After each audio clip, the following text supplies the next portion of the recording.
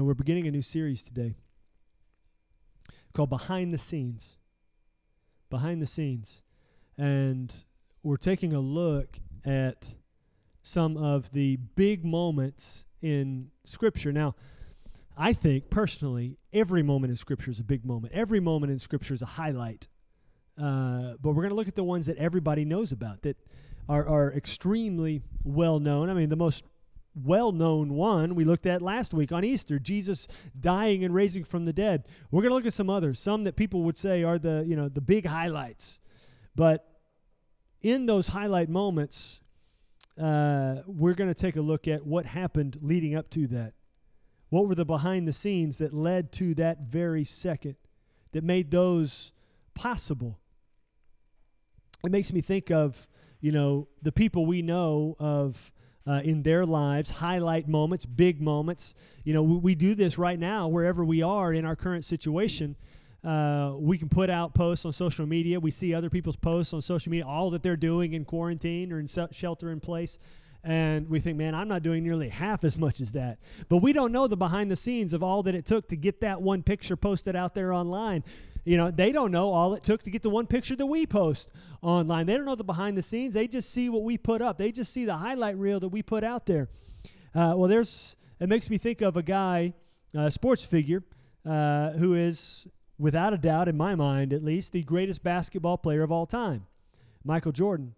And we can watch an hour of basketball. We look up a highlight reel on YouTube or whatever. We can watch his reel, or we can maybe find a whole game, an hour's worth, a whole game of Michael Jordan playing ball. And you can see that. You can see how good of a shooter he was. You can see how good he was at reading the field and seeing the defense and seeing his guys on offense and who was in the right spot and feeding them the ball and knowing when not to give them the ball but when to take the shot himself.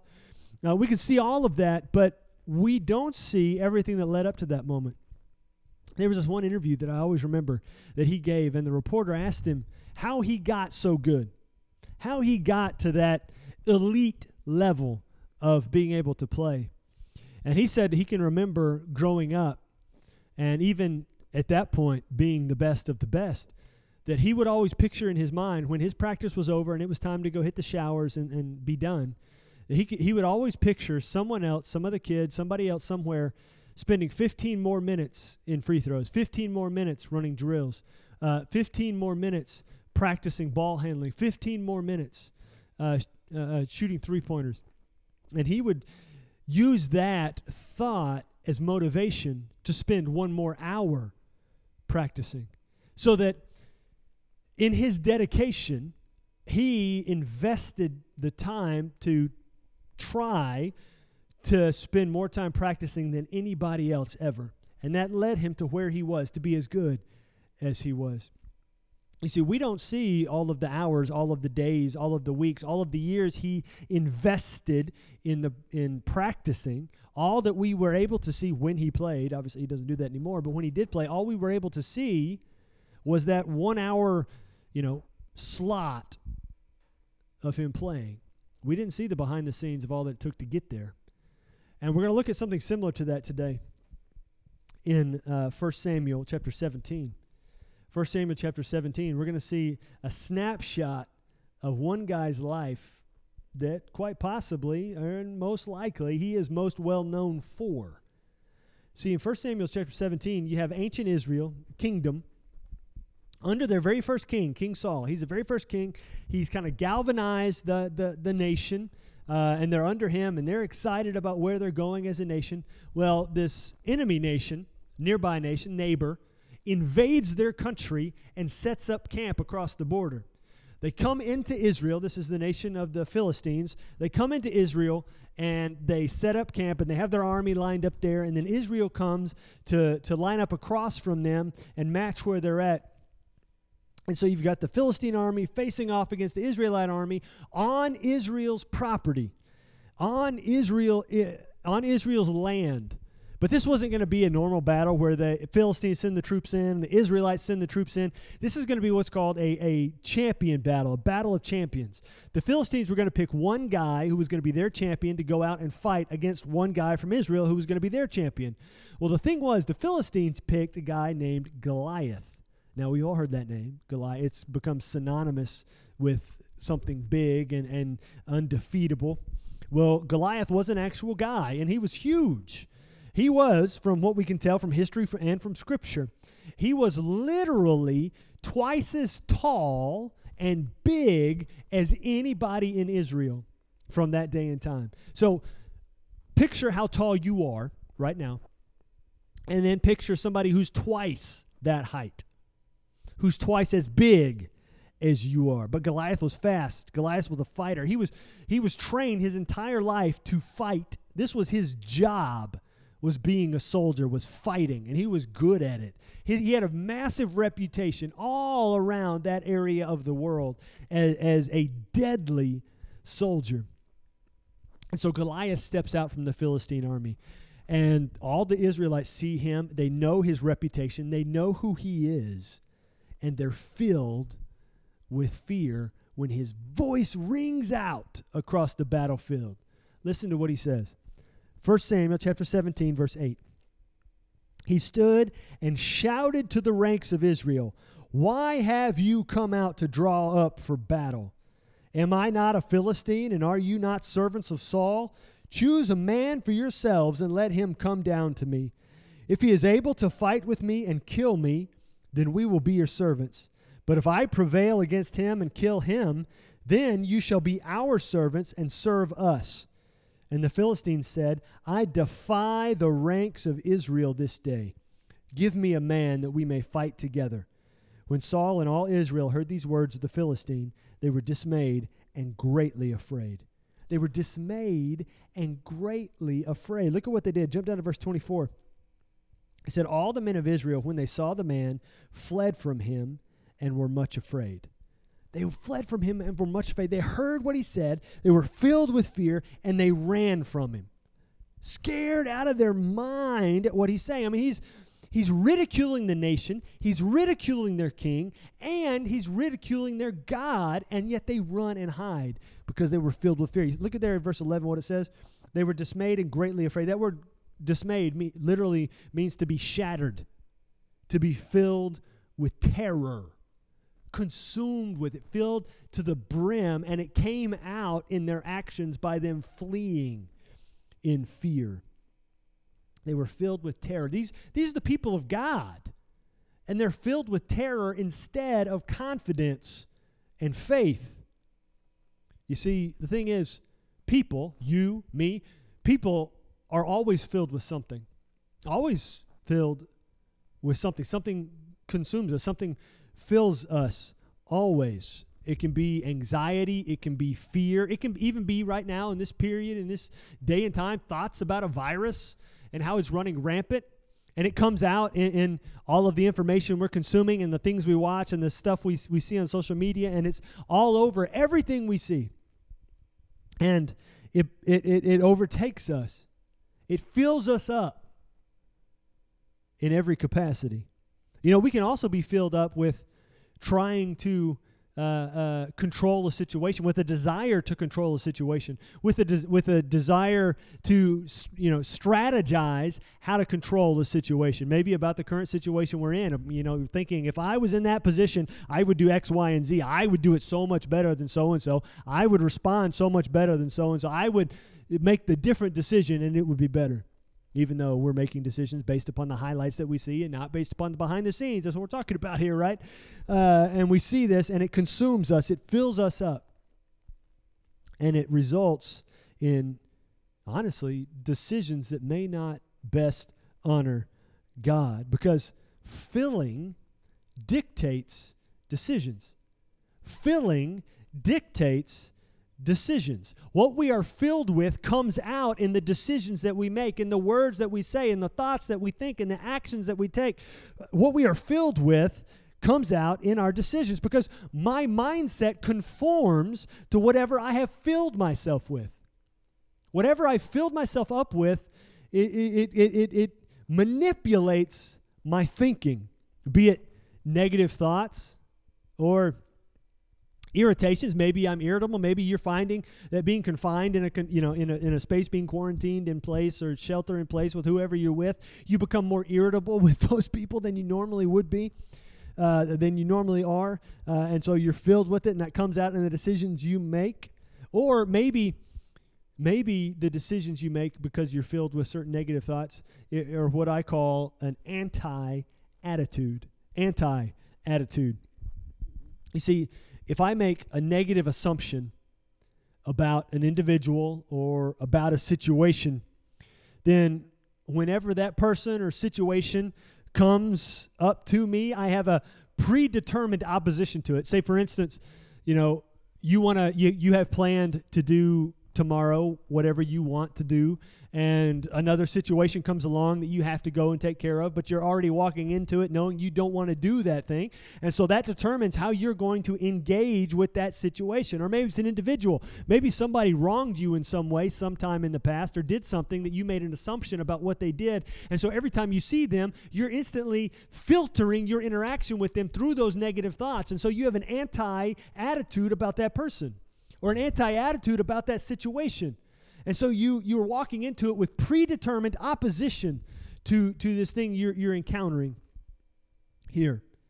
But there's a better way. There's something better that we can fill ourselves with. Look at verse 45 of 1 Samuel chapter 17. You see, David, before we get there, comes on the scene. You see, the army out there, the Israelite army, had drawn up their battle lines, and the government did not pay their soldiers, did not provide food for their soldiers. They relied on the families back home to send food to the front lines. And so it was David's job as the youngest in his family to send food, to take the food from his father to the front lines to his brothers who were serving in the army. Well, one day David did that, and he heard Goliath come out, make his statements decrying the nation of Israel and Saul and God, and David is all up in arms. Now, David is a young man. He's 12, 13, 14. He's somewhere in the young teens. So let's say 13. And he hears this, and he's just disgusted that all these other people, all these other men who are supposed to be brave, that he's supposed to have looked up to, are running scared at Goliath, who's saying these statements. And he's walking around saying, God's going to take care of this guy. How come nobody's stepping up to do this, to step out there and show this guy what it means to be a follower of God? And he's just looking around. Nobody's saying anything. Well, word gets back to King Saul that there's this kid out here saying this stuff. And so he calls David in. King Saul does. And David, 13-year-old David, walks in there and says, I hear you want to go out. You're saying this stuff about Goliath. And David says, yeah, I am. I'll go out there and I will fight him. And Saul says, okay, right. All right, Mr. 13-year-old David, you're going to go out there and you're going to fight, massive, well-trained, well-equipped Goliath. He says, okay, that doesn't make any sense. And David says, no big deal.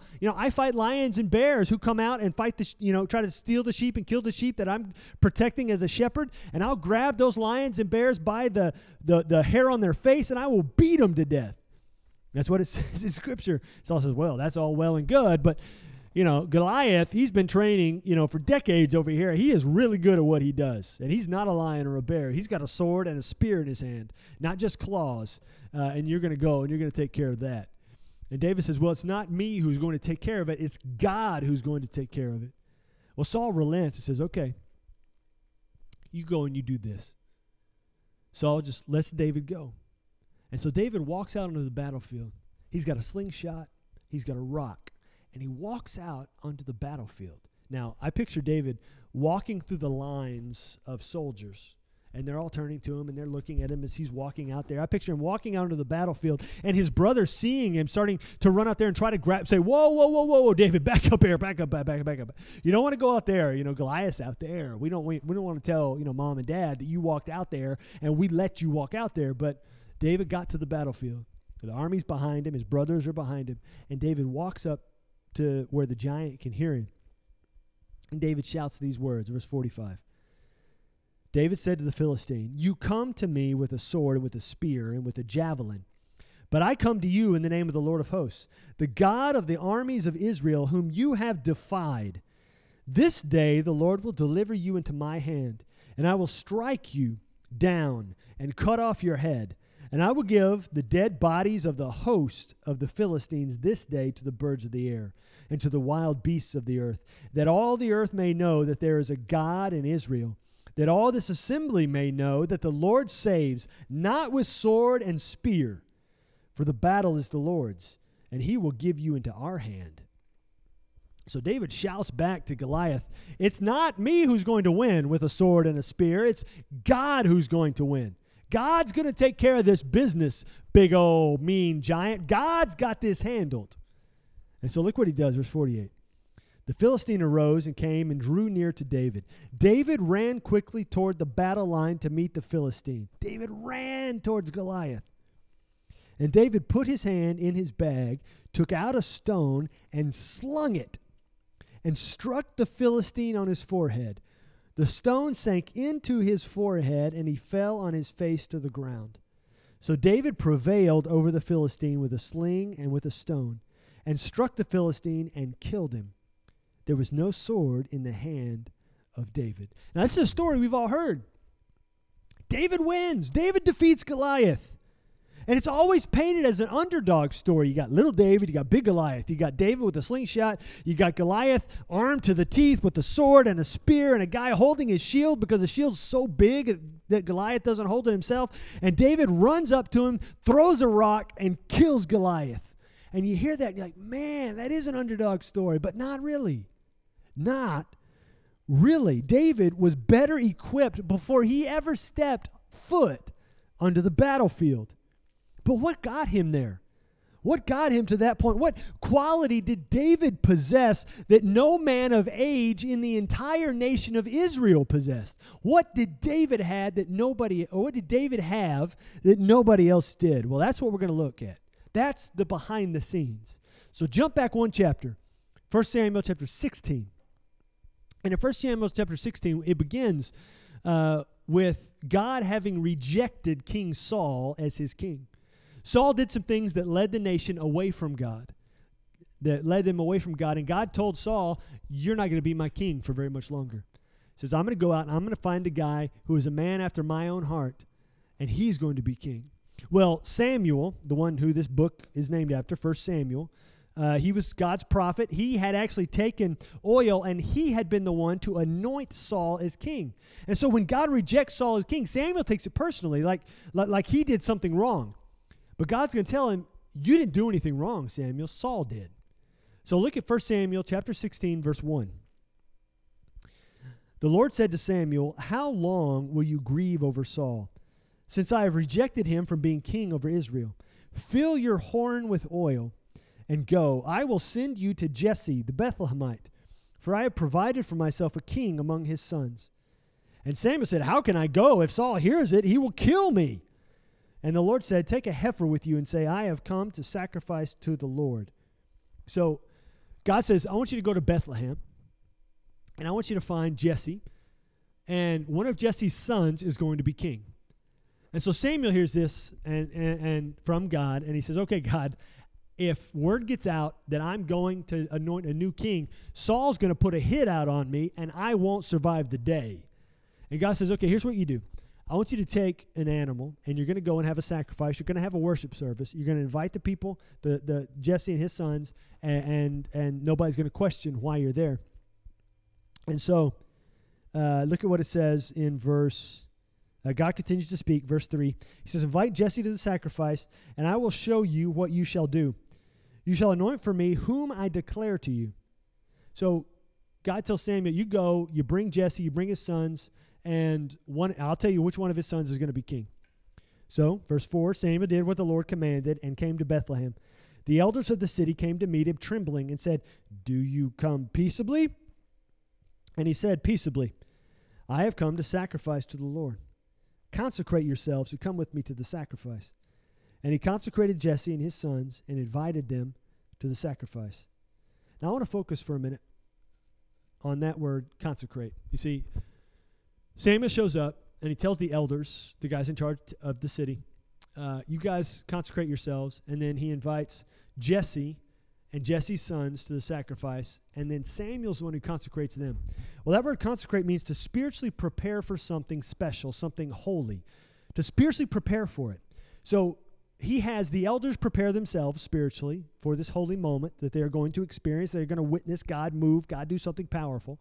And then Samuel takes it upon himself, and he's the one who prepares Jesse and his sons, gets them ready for this worship service, for this moment, for this thing they're about to witness God do. Now, they thought the encounter was going to be about one thing, when in truth the encounter was about something completely different. They still had to prepare themselves. And the spiritual preparation is interesting. It's powerful because spiritual preparation is about emptying yourself to be filled by something greater. So emptying ourselves of one thing so that we can be filled by something greater. You see, Jesse and his sons and the elders, they all had to be emptied of whatever they had within them, with the thoughts of the day, with the busyness of the day, with the distractions they had going on, with whatever preconceived assumptions they have, because Samuel was coming in the moment. They had to empty themselves of that so they could focus on God moving and God speaking to them there through the worship service. So he spiritually prepares Jesse and his sons. He has the elders prepare themselves for this worshipful experience. And they gather, the elders, Jesse, his sons, and Samuel. They gathered together to have this worshipful moment. And they come before him, and he's going to choose one of Jesse's sons to be the king. Verse 6. When they came, he looked on Eliab and thought, surely the Lord's anointed is before him. He sees Eliab, and he said, man, this guy looks like a king. I mean, he's a big dude. He looks great. He's got to be the king. Verse 7. But the Lord said to Samuel, do not look on his appearance or on the height of his stature, because I have rejected him. For the Lord sees not as man sees. Man looks on the outward appearance, but the Lord looks on the heart. So he says, don't look at him and think great things. It's not about what he looks like. It's not about what he's dressed like. It's not about what his presence is. It's about something deeper. It's about his heart. It's about something that only God can determine. And so God tells Samuel, stop looking at him that way and just listen to what I'm telling you to do. Verse 8. Jesse called Abinadab and made him pass before Samuel, and he said, neither has the Lord chosen this one. And Jesse made Shammah pass by, and he said, neither has the Lord chosen this one.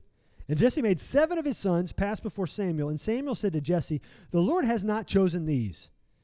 Then Samuel said to Jesse, are all your sons here? Now, I love this. You see, because Jesse says, there yet remains the youngest, but behold, he is keeping the sheep. And Samuel said to Jesse, send and get him, for we will not sit down till he comes here. So God told Samuel, go to Bethlehem, pick one of Jesse's sons who will be king. I will tell you which one you're going to pick. So he goes there. He says, Jesse, bring all your sons. We're going to have a worship service. He gets there. He says, I'm going to pick a king. And so they all come before him. Jesse brings this 7 sons before him, and God says no to every single one.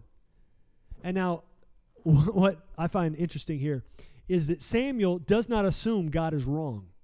God told him to go. God told him one of Jesse's sons was going to be king. Samuel says, Jesse, bring all your sons. Jesse shows up with a bunch of sons. Samuel assumes it's all the sons. So when all the sons pass in front of him and God says, no, no, no, no, no, no, no, Samuel doesn't say, well, God must have been wrong. God, 7 sons, Jesse came, brought his sons, it's none of the sons. So God, what are you saying to me? There must be something lost in translation. You see what Samuel does, he doesn't assume God was wrong. He assumed something was wrong with Jesse. He assumed Jesse was not totally being honest with him. And in fact, he wasn't. Jesse says, there's still one son that I didn't think to bring. I didn't think he was worth bringing to. He's just the youngest son. He's 13. He's out there in the field. He doesn't need to be here. He's doing his chores. Just he's one of these sons. They're better.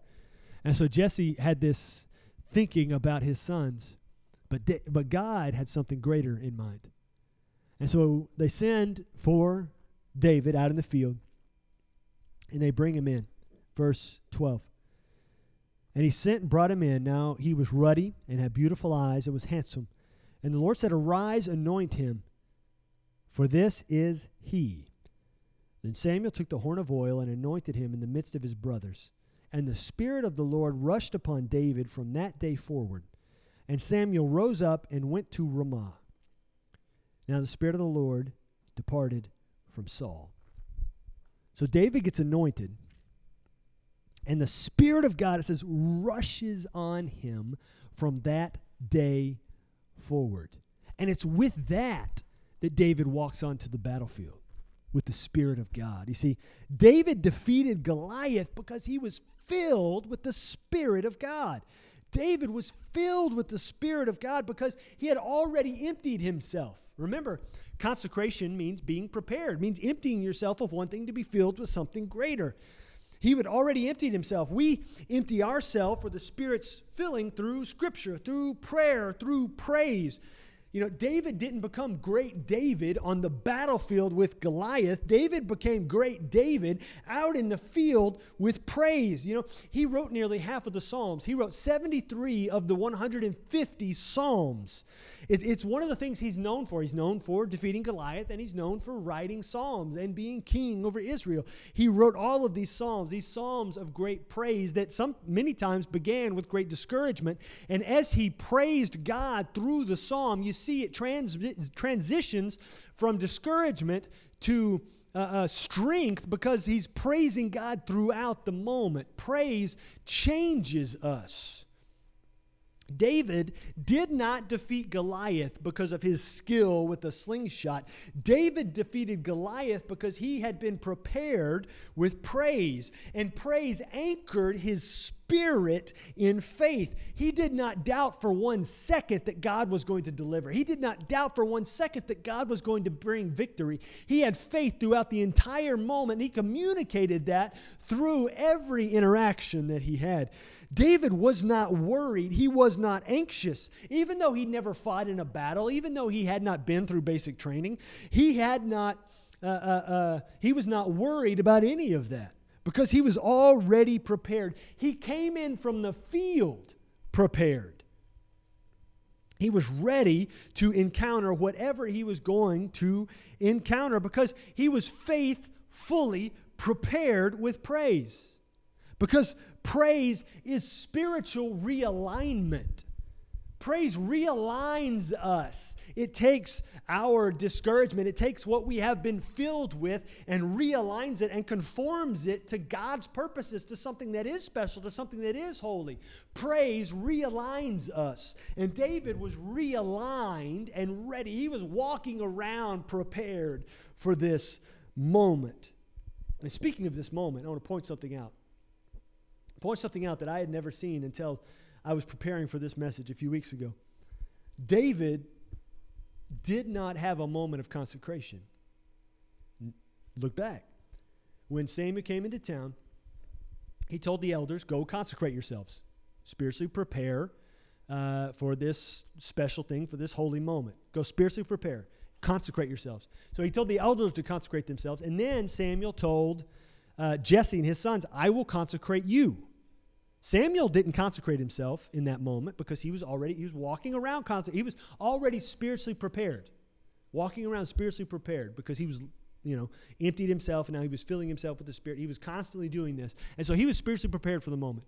But the elders needed to prepare themselves. Jesse and his sons needed to prepare themselves, so they had to be consecrated. But when David walked into the tent, walked into the sacrifice, walked into the worship service, to experience what he experienced, to be anointed, to have the Spirit of God rush upon him, David did not have a moment of consecration like everybody else did.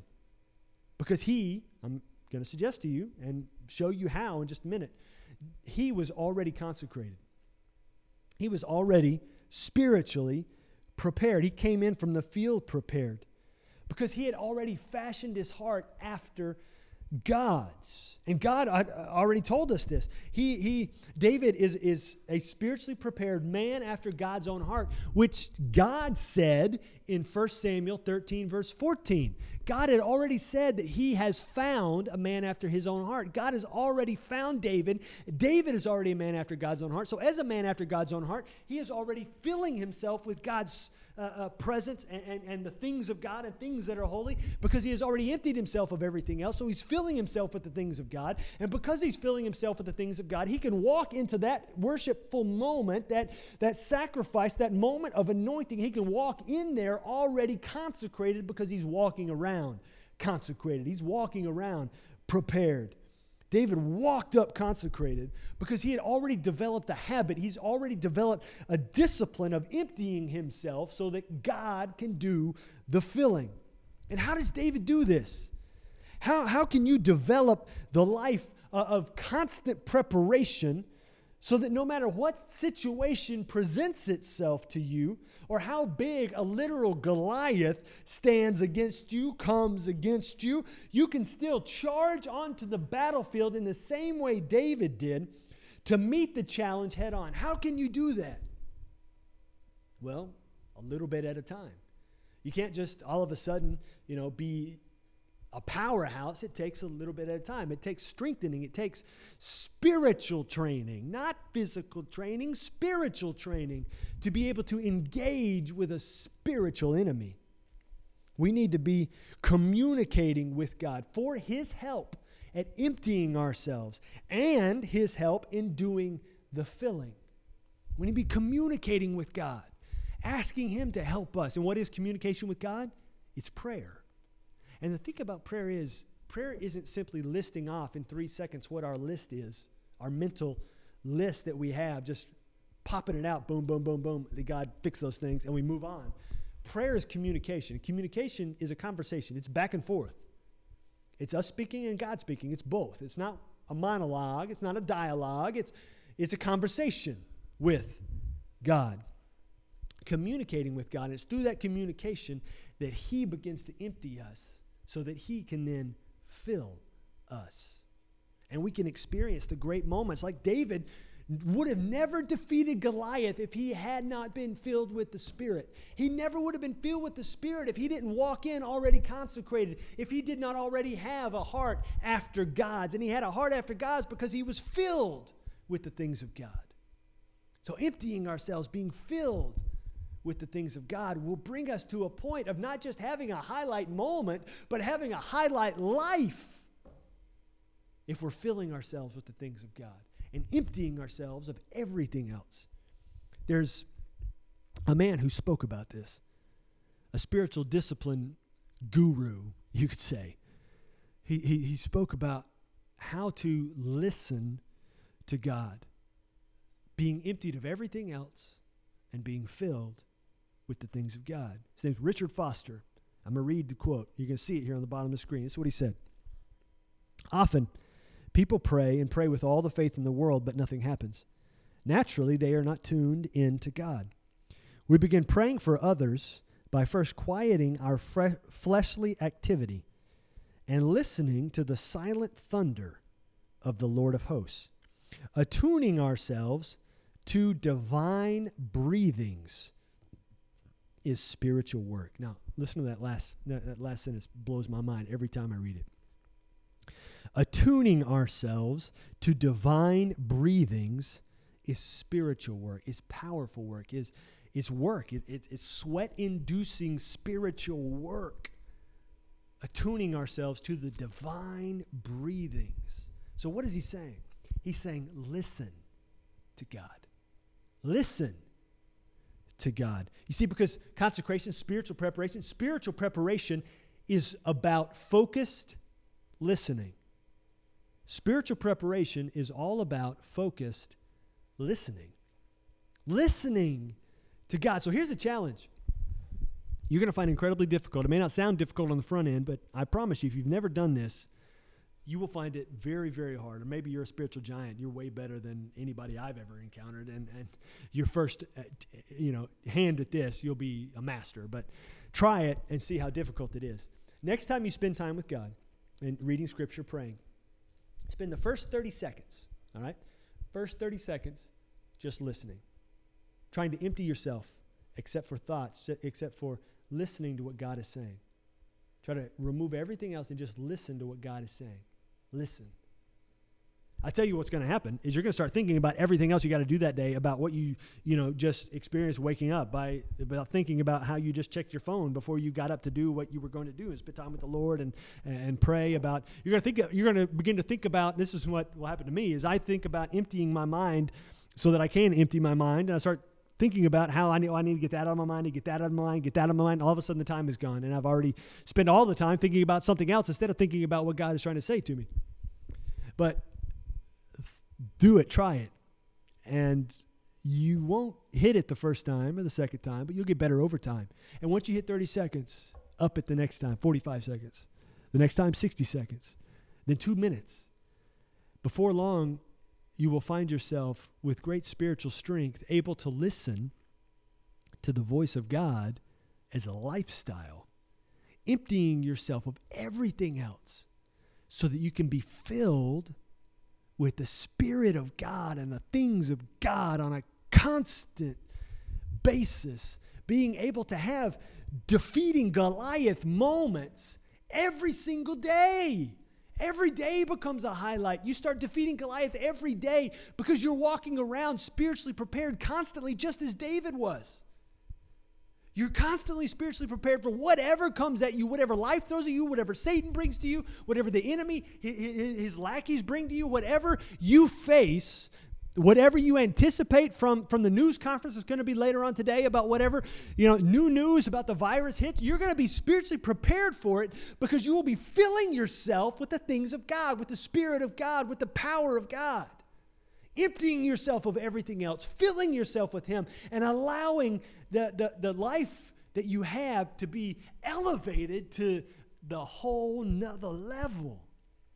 You see, the thing, too, about listening to God is that God is already listening to you. We've been going through the book of Revelation. We've been putting it out. You can check it out. It's on our website. We're almost through the entire book. We started it early on in the year. But what we've seen in the book of Revelation is that in God's presence, in His throne room, something He treasures are the prayers of His people. He keeps them constantly in His presence. God is listening to you.